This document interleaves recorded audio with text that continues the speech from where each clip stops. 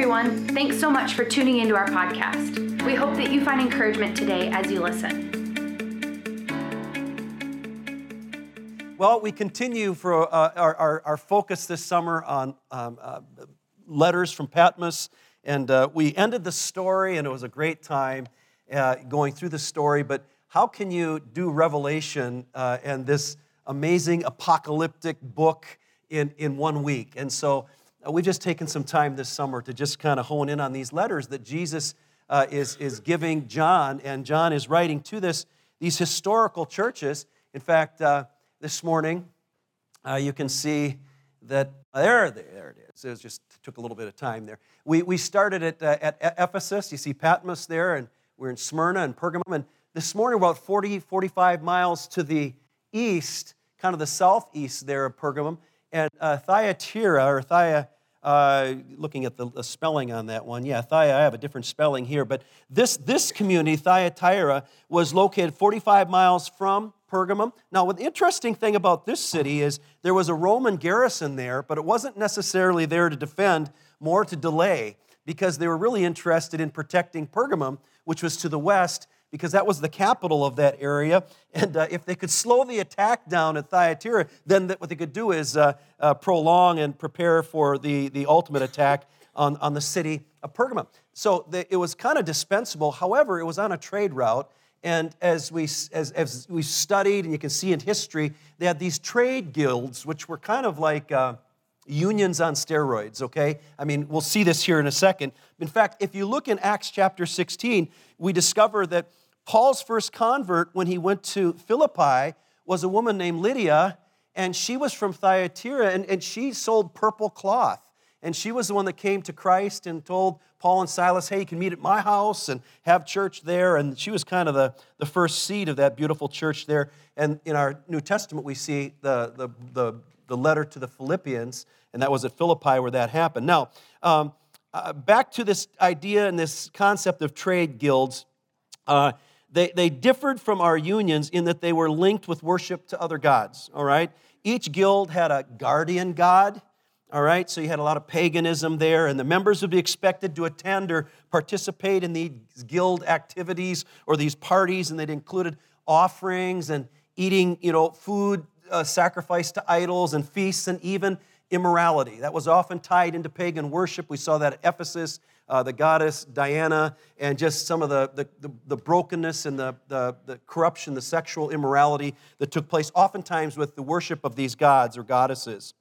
Now, the members of the church in Thyatira, they would have been torn between making a living and being faithful to their call to follow Jesus Christ because of what these guilds or what these unions were requiring of them.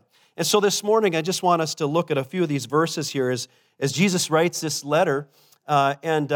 First of all, he starts with we kind of get the picture of who Jesus is and defining himself to this church. He says, to the angel of the church at Thyatira, write these are the words of the Son of God, whose eyes are like blazing fire and whose feet are like burnished bronze.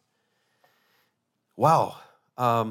Son of God. I mean, that's a very vivid picture there. Bronze feet and blazing eyes. And what's interesting, this is the only place in all of the book of Revelation that we find Jesus referred to the Son of God, as the Son of God.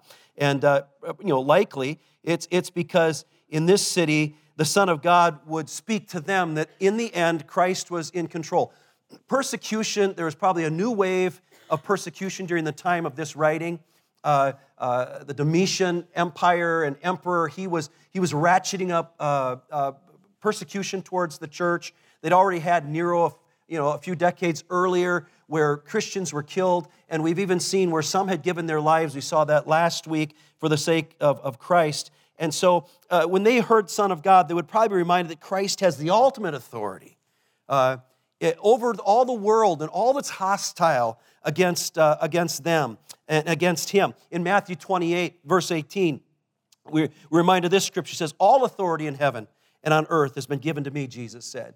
So they would be hearing this. This would be what would be taught to them. And so when they heard Son of God, they just probably took a breath and said, yeah, Jesus is large and in charge over everything. Eyes like flaming fire and bronze feet. If you look in Daniel chapter 10, verse 6, you see the same imagery that is being spoken of here. And those flaming eyes, potentially those eyes that penetrate, that all-knowing, that all-seeing, the penetrating eyes of God are being communicated there. In Hebrews chapter 4, we see this scripture, and there is no creature hidden from his sight, but all things are naked and open to the eyes of him who we must give account. So the authors of the New Testament, they recognize that God was omnipresent, that Christ in his resurrected form, the Godhead, they see we have the Holy Spirit in the church and filling us as individuals, and God the Father, God the Son, they have the capacity to see all things, and that's these eyes of fire potentially here. The bronze feet, the hardest metal known at that time was bronze, and often spoke of judgment and correction. So that's the picture that we get of Jesus. And then we see, as oftentimes the Lord would start with to these churches, kind of some encouragement. And here's the encouragement that we see: I know your deeds, and I know your love and your faith and your service and your perseverance, and that you are now doing more than you did at first. In verse 19, we see that, chapter 2. Man, that's the kind of, that's a really cool church, isn't it? I mean, think of that. You got love, you're filled with faith, you're quick to serve, you're persevering and doing more. Does that speak of maturation? Does that mean that they're growing as a community of believers? Most importantly, if we're growing individually in our faith and our walk with the Lord, oftentimes we see reproduction as others come to Christ through the fire and the passion that's burning in our lives. And so I would believe they're a loving church, a serving church, a faith-filled church, and a maturing and a growing church. I think that's what Jesus said. And that sounds like a great church. That's kind of our poster church. Stick that up as the target. That's the standard. I mean, we could just close right now and go home and pray that we become this church. Maybe we're becoming this church. I believe we take in a lot of these attributes here, and we model a lot of these attributes. But this is a great standard to be reached. Ideal target: loving, serving, faith-filled, maturing. But hold on, there's a nevertheless coming, isn't there? Because not only does Jesus give encouragement, but just as a parent, and this is the way God works in our lives, just as in our best days as parenting, we are quick to encourage, and we are also quick to correct if somebody's going the wrong direction that we love. And that someone, of course, as parents, are our children, right? So we see this correction here. Jesus says, nevertheless, I have a few things against you, because you allow that woman Jezebel, who calls herself a prophetess, to teach and seduce my servants and to commit sexual immorality and eat things sacrificed to idols. So, some in the church were being misled and deceived by this person who Jesus is calling a Jezebel, and self-proclaimed prophetess. Those are always the ones that make me nervous. Don't they make you nervous? I don't know how you discern whether you're a prophet, probably by the fruit of your prophecies. But if somebody comes telling you they're a prophet or prophetess, you may want to just say, okay, well, let's just wait and see. And this is what Jezebel is doing in this case, this woman that's leading, this self-proclaimed prophetess, misleading the people. She's that bad apple that's messing with the whole basket of apples, because we saw the beauty of this church, but now Jesus is saying there's something broken here. There's something that needs to be fixed, and we need some correction here. And a prophet is one who speaks for God. It could be of events yet to come. We see that in the New Testament. Of course, we see it throughout the Old Testament, a couple times maybe in the New Testament. But also a prophet is one that delivers and communicates the Word of God, because in the Word of God, as we get a picture of the Word, Jesus made flesh, that what happens is there's a prophetic stirring many times, if not often, in a case of the prophetic. And so, sometimes we appreciate those who have a call and a prophetic move on their lives, but sometimes we make a bigger thing of it maybe than it needs to be, in the sense that we're looking for the person that rides into town and they've got a long beard and they wear some different kind of clothes. And I've actually met prophets like that in my day, not here in another place, in another time. And so you looked at it and go, kind of wide-eyed. They looked like they rolled right out of, right out of the Old Testament. Isaiah's little brother or something like that, But I think there's a beautiful, just a rhythm that we find in Christ in the New Covenant, where prophecy comes from all different. It exhorts, it lifts up, it builds up, and it can come in a word, it can come in an utterance, and it can come in a message being spoken. And prophecy is beautiful. And this woman was a fake, and she's teaching some crazy stuff, and she's seducing, literally, as you can see here, some of the people to commit sexual immorality and tying in probably to these guilds, probably to these unions within this town that are tied into pagan worship and such. And so, I can imagine this. I can imagine Jezebel in this city saying, God has told me it's all right. It's all right to go and be a part of the guilds and the unions and to participate in the immoral and idolatrous worship that occurs in the meetings there. And she's saying, God has told me. And who wants to argue with someone who says, God said? She was saying this, essentially, God said, but God wasn't saying, obviously, because all you'd have to do is weigh it against Scripture and God's genuine directive for us as followers of Christ. So, how do you disagree with a prophet? God has told me it's all right. And we've seen this throughout history, people who say, God said. I was just looking last week a little bit about Jim Jones and some of the things he would say. And of course, that's a very extreme case, and how he transported over 1,000 people to the nation of Ghana and South America. And literally within a year or so of the majority of those people getting there, he gives them a purple drink laced with cyanide and encourages all of them and convinces all of them the best thing to do is to take their lives. And he was using a whole lot of God said in that. Now that is an extreme case of a Jezebel spirit, but it's in our day today in different shapes and forms, fashions, right? So this church, of course, had some amazing qualities, some amazing characteristics, but it was in danger of being destroyed by this corrupt teaching and this influence. So who was Jezebel? There's nothing happened here, is there, Tim? Did we blow our air conditioners? There's no HVAC people here in the congregation, I take it?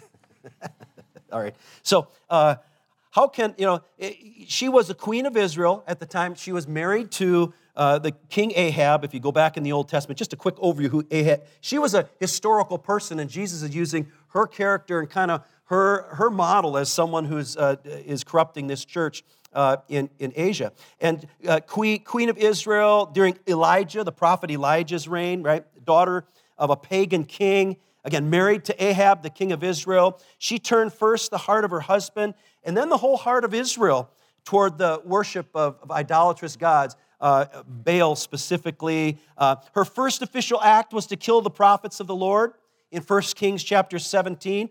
Wow, I mean, she did away with God's spiritual leaders and replaced them with her own prophets of Baal. She is very powerful. I mean, Elijah had no problem confronting the 800-plus prophets of Baal on Mount Carmel, but when he caught wind that Jezebel was after him, he fled like a cat, all right? And Jezebel replaced God's word with teaching of pagan prophets, right? So that's Jezebel. That's the historical Jezebel. She was a mean motor scooter, and the fact is, she was someone in time and place in Old Testament history, and she's being used here as an example of someone who's trying to seduce and to destroy this church. So how can we tell whether a teaching or a doctrine is from God or kind of a spirit of Jezebel? All right. So here's just a couple things. The Jezebel spirit loves evil. All right. It doesn't love what's good. It loves evil. And I think the way we try to discern what's of God and what's not of God in the day that we live is we kind of weigh it that way. If it's pursuing darkness and evil, it obviously would stand out as something that's not of Christ. Paul warned the Ephesian elders against such false teaching in Acts chapter 20. He said, I know that after I leave, savage wolves will come in among you and will not spare the flock. Even from your own number, men will arise and distort the truth in order to draw away disciples after them. So be on guard, Paul says. Remember that for 3 years I never stopped warning each of you night and day with tears. So Paul, kind of like a father in the faith, an apostle, he establishes this church at Ephesus, and he's saying there's going to come a time when these false prophets, when these people, men or women, come in with a Jezebel spirit and try to distort and lead you astray. And that's the same today as it was back then. Jezebel loves evil, and that's why it's important for us to strengthen our understanding of Scripture. Jezebel also deceives a lot of people, okay? The deception is her M.O. She was controlling the spiritual climate of Israel during that time. Even though her husband was king, she was queen. And again, by taking out the godly prophets and putting in pagan prophets, she was controlling the spiritual climate. In fact, there was one of the false prophets was named Zedekiah, and at one point, Ahab asked for some direction on whether to attack this town, and so he comes in and he says this false prophet, he says, "This is what the Lord says.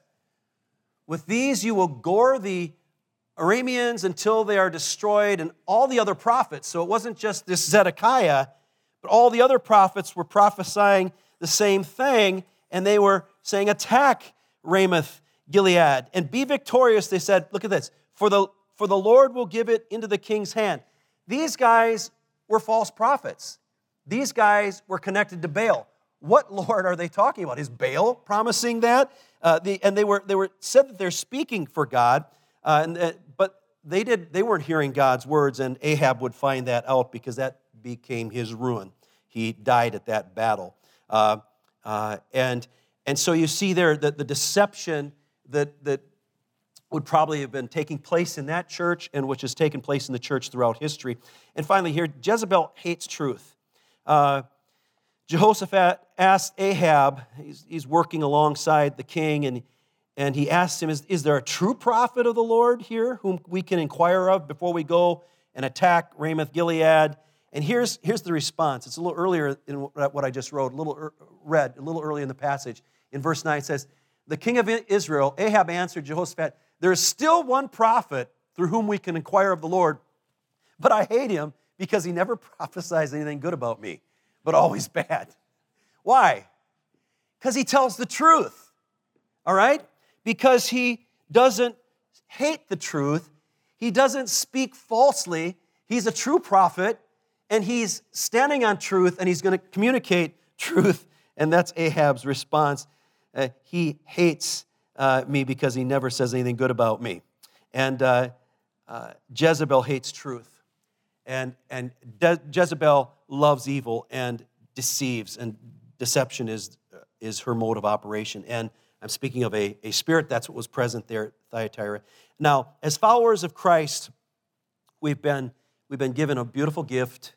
We call it the Bible. It's made up of 2 testaments, 2 covenants. Covenant was the original word. We have an old and a new covenant.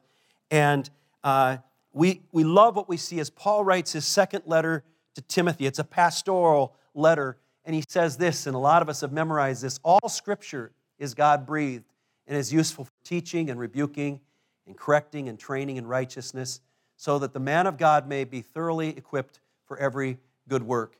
That man is gender neutral, okay?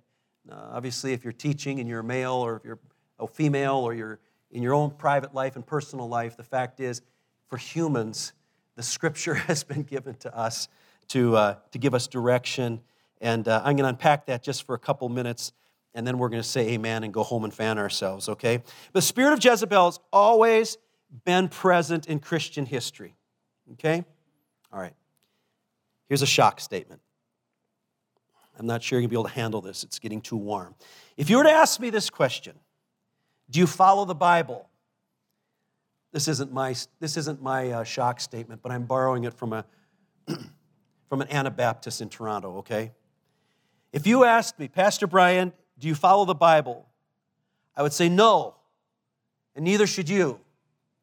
Oh boy, here come the stones. Okay, what did he just say? Stop the tape, right? Rewind. No, I follow Jesus and so do you, all right? We don't follow the Scripture, we follow the Word. The Word made flesh, John chapter 1. Why? Why do we read the Scripture? Why do we memorize the Scripture? Why do we follow? Because it points us to the Word made flesh. We follow Jesus Christ. We are followers of the risen Lord. How do we combat a spirit of Jezebel? And we could unpack this for probably a couple weeks and really dig down and try to figure out, because there's been books written about the Jezebel, and I just saw a guy I'd met years ago who's writing a book right now on the Jezebel spirit and all these things, and we can really unpack it and elaborate on it. But the fact is, the way we deal with deception and hatred and impurity as it aligns or tries to creep into the church is we follow Jesus Christ. I read the Bible, but I follow the Word. I read the Word, capital W, capital O, capital R, capital D. That's what I'm calling Jesus Christ, the Word made flesh. I read the Bible to discover Jesus Christ. My desire is to read the Bible through the lens of Jesus' life and Jesus' teachings. Okay.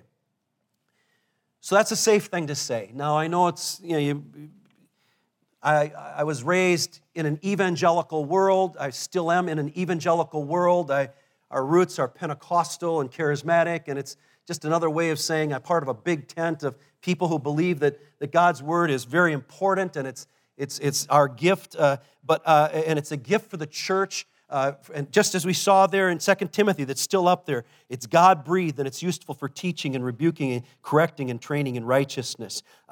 But my desire is to read the Bible through the lens of Jesus. So what am I saying? History is filled with leaders doing acts of violence sanctioned through Scripture. I believe that's a Jezebel spirit.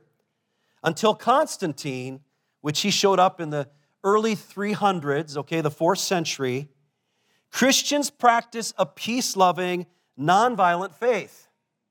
All right? But once it became legal in Rome, and Rome declared Christianity is the new state religion, then things changed, because with that came power. And within a few years, Christians are going into pagan temples and taking the lives of the pagan priests. That's in history. I don't have the exact location here. I just remember that from my history readings in the early church. So when we take Scripture outside of the lens of Jesus Christ, we can make it dance any way we'd want to, all right?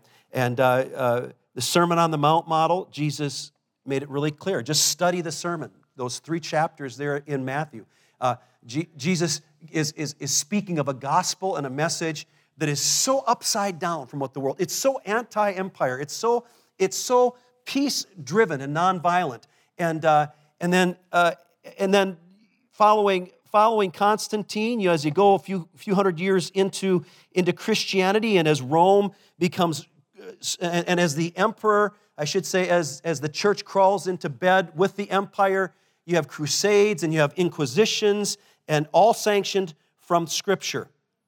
In the 16th century, the noted Swiss reformer and theologian and pastor, and very gifted, and many of us are blessed as those who studied his writings. But John Calvin denounced Michael Servetus as a heretic and then had him executed. And this was justified for them in the Bible. You could see it in the Scripture. You can find in Scripture when somebody becomes a heretic and starts speaking wrongly of the Godhead or the Trinity, in that time, in that season, it was okay to burn them at the stake, and he was burned at the stake. Sadly, I cannot find anywhere that Jesus says, if someone strikes you on the cheek, turn the other cheek. However, if they have bad theology on the Trinity, burn them at the stake. It's not there, is it? So, why am I bringing such confusion to your peaceful world this morning?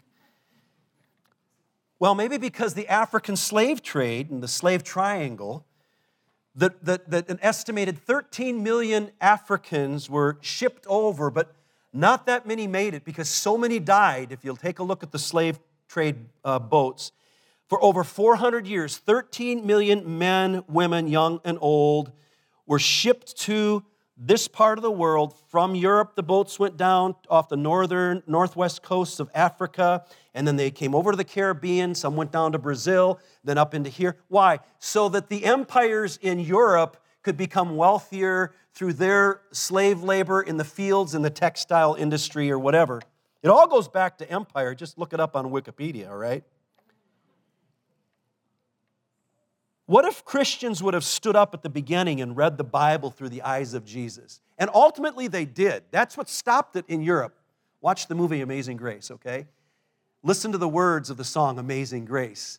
Its author was a slave boat. 300,000 slave traders, I think, in the course of 400 years, if I remember. It was crazy.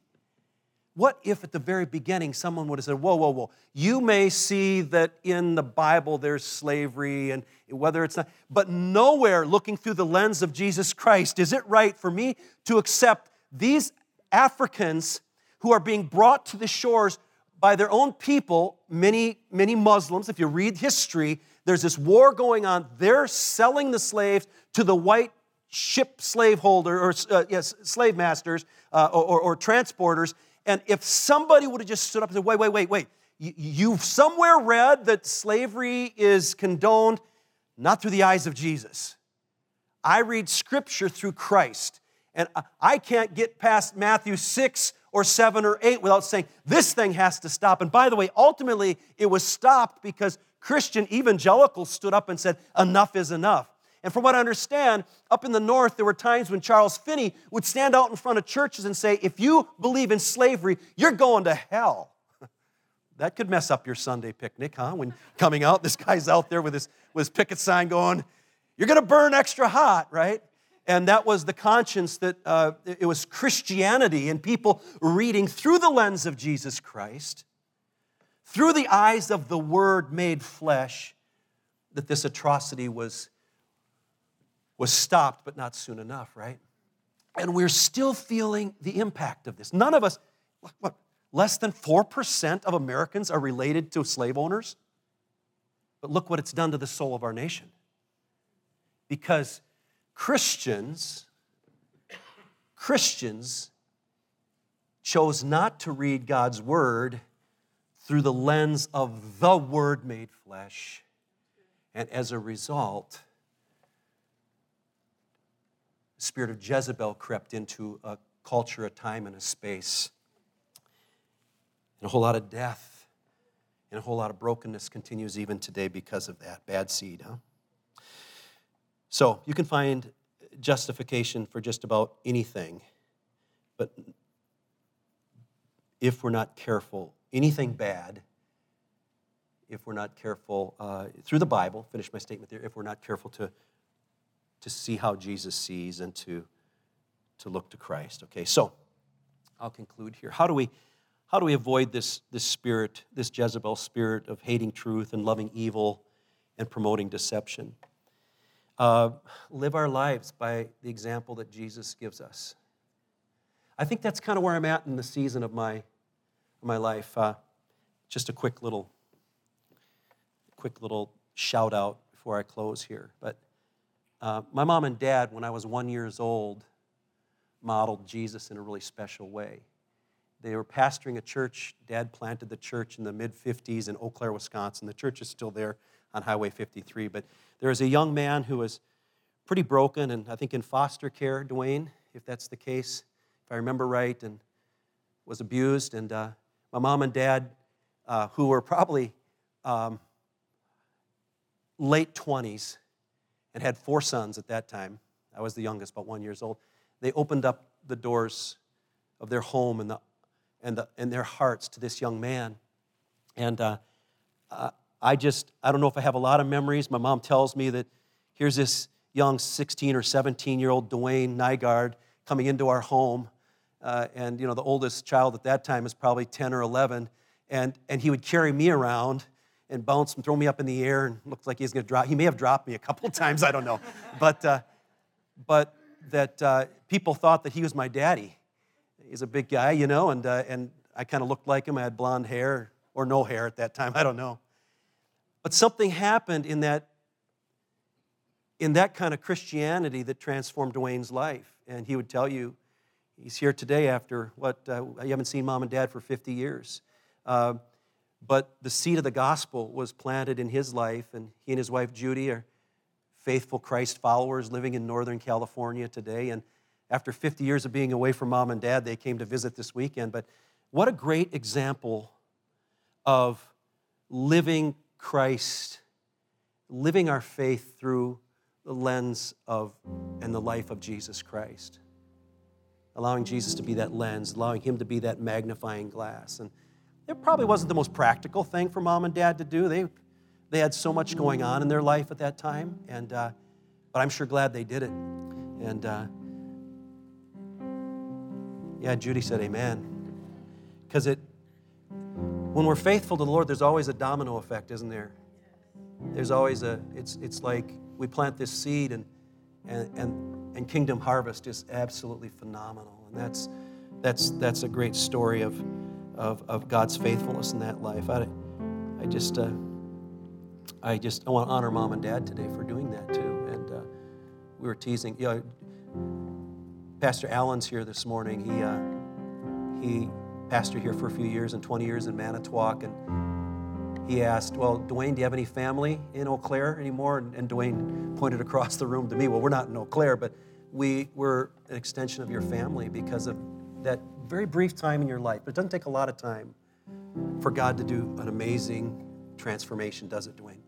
Really beautiful, isn't it? So how do we avoid that spirit that's present in our culture? Again, live our lives by the example of Jesus. Read the Bible through the lens of Jesus. And strive to be like the church at Thyatira that led with love and was quick to serve and filled with faith. Isn't that beautiful? We're growing. They're maturing. And strive to combat this spirit of Jezebel by living our lives as an example of Jesus Christ. You can't lose that way. And I know this just touches the surface, and this can be a whole series of understanding God's Word and applying it in a way and through the lens of Jesus Christ. But I just leave that with you this morning. I invite the worship team to come up. I just want to pray and and just remind you as well that as we close with this song, the prayer team will be back in the back. It's more private there. It seems like you're traditionally supposed to come forward for prayer. We go to the back because we're all messed up here with how we enter and how we exit. It's more private for you to go back there. And please, take advantage of that. If you come with a burden today, if you come with a struggle, if something in the message today touched you or affected you or challenged you, and you say, man, I just need somebody to pray with me. The people back there are ready to pray with you. The Bible gives a kind of that clear picture of when two or more agree on something, that there's a binding and a loosing. We believe Christ has ordered this moment, and we have the elders, they're there to pray as well. So we just invite that. Lord Jesus, we just conclude this time now. We thank you, Lord, for just the beautiful picture of this faithful church in this region of Asia Minor, this ancient church, Lord, that you loved and you commended, and then you even brought correction to. And Lord, we pray that if there's any spirit of Jezebel in any of our lives individually, Lord, where we're don't even realize, but we're running from truth rather than running to truth, and as a result, we're hating truth rather than loving truth, Lord, or Lord, just the overall attitude and cadence of our life, God, if you would you reveal to us areas where we need to pause and repent and reorder our lives. Holy Spirit, we thank you that you are able to do that in our lives today. Lord, we give you our strength, which is weakness, and we take on your strength, and we ask you for the power to walk focused. Thank you for your beautiful word, Lord. Thank you for your scripture that points to Jesus, from the Old Testament to the New Covenant, where we can find out how to live and love, and that shows us a beautiful reflection of Jesus and your ministry and your power and your authority. Lord, we just give you our lives today, and we commit the rest of this day into your hands, Lord. We pray you be glorified in our lives, Lord, as we love our world around us. In Jesus' name we pray. Amen. Will you stand and join us?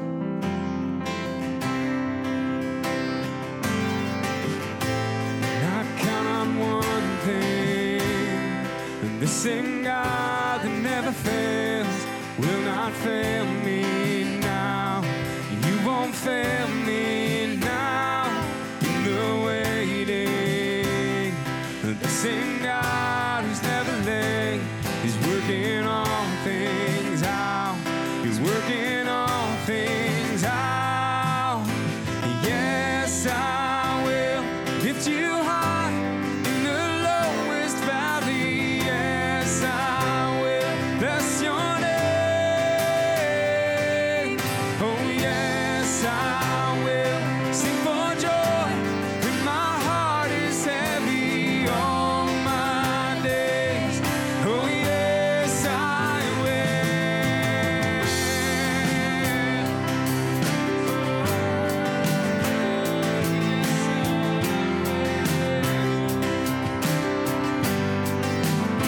And I count on one thing, the same God who never fails will not fail me now.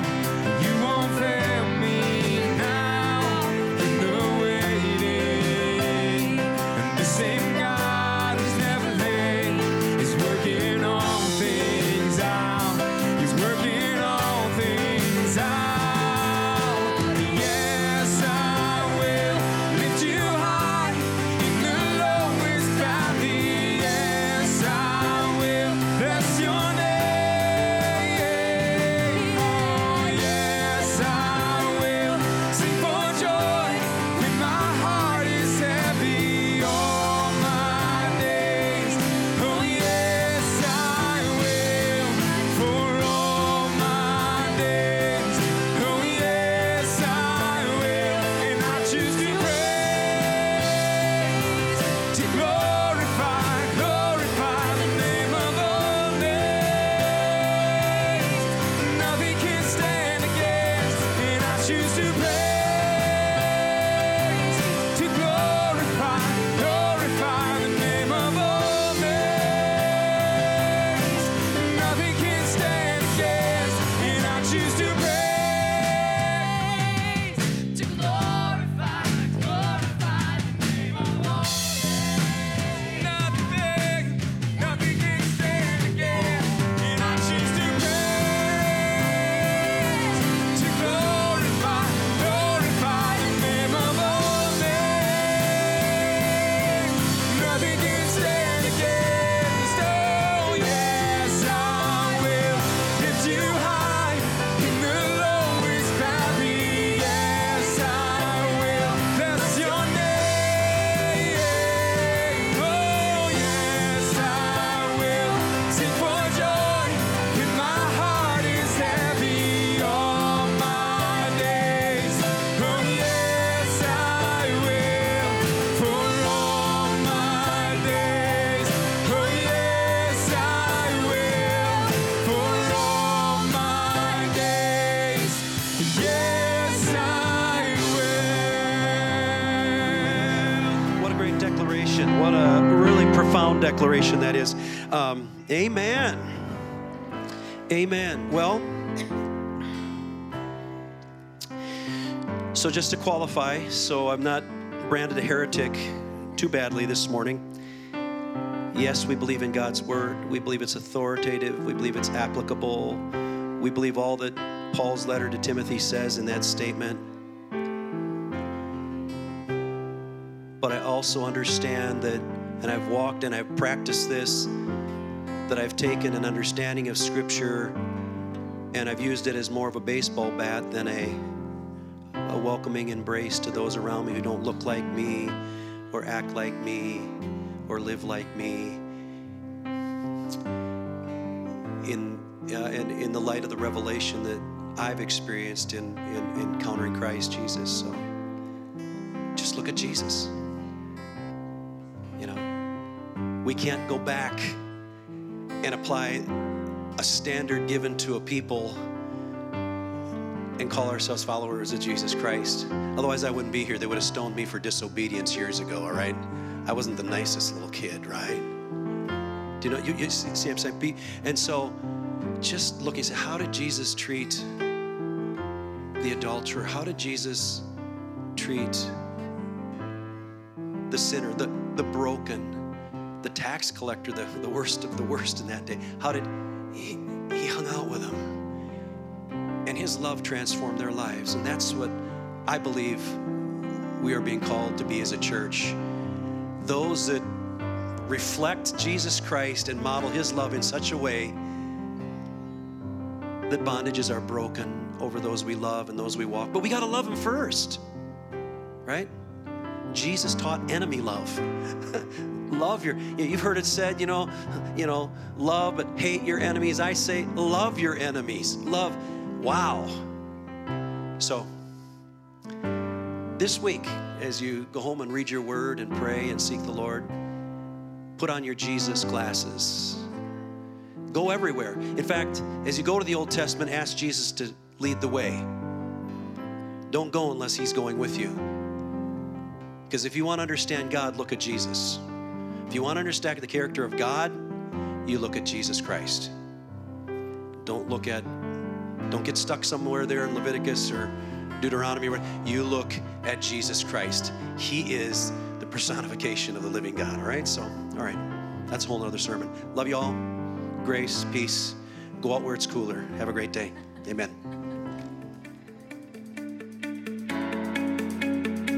Thanks for listening to our podcast. For more information about our church, check out our website at www.ridgeway.church.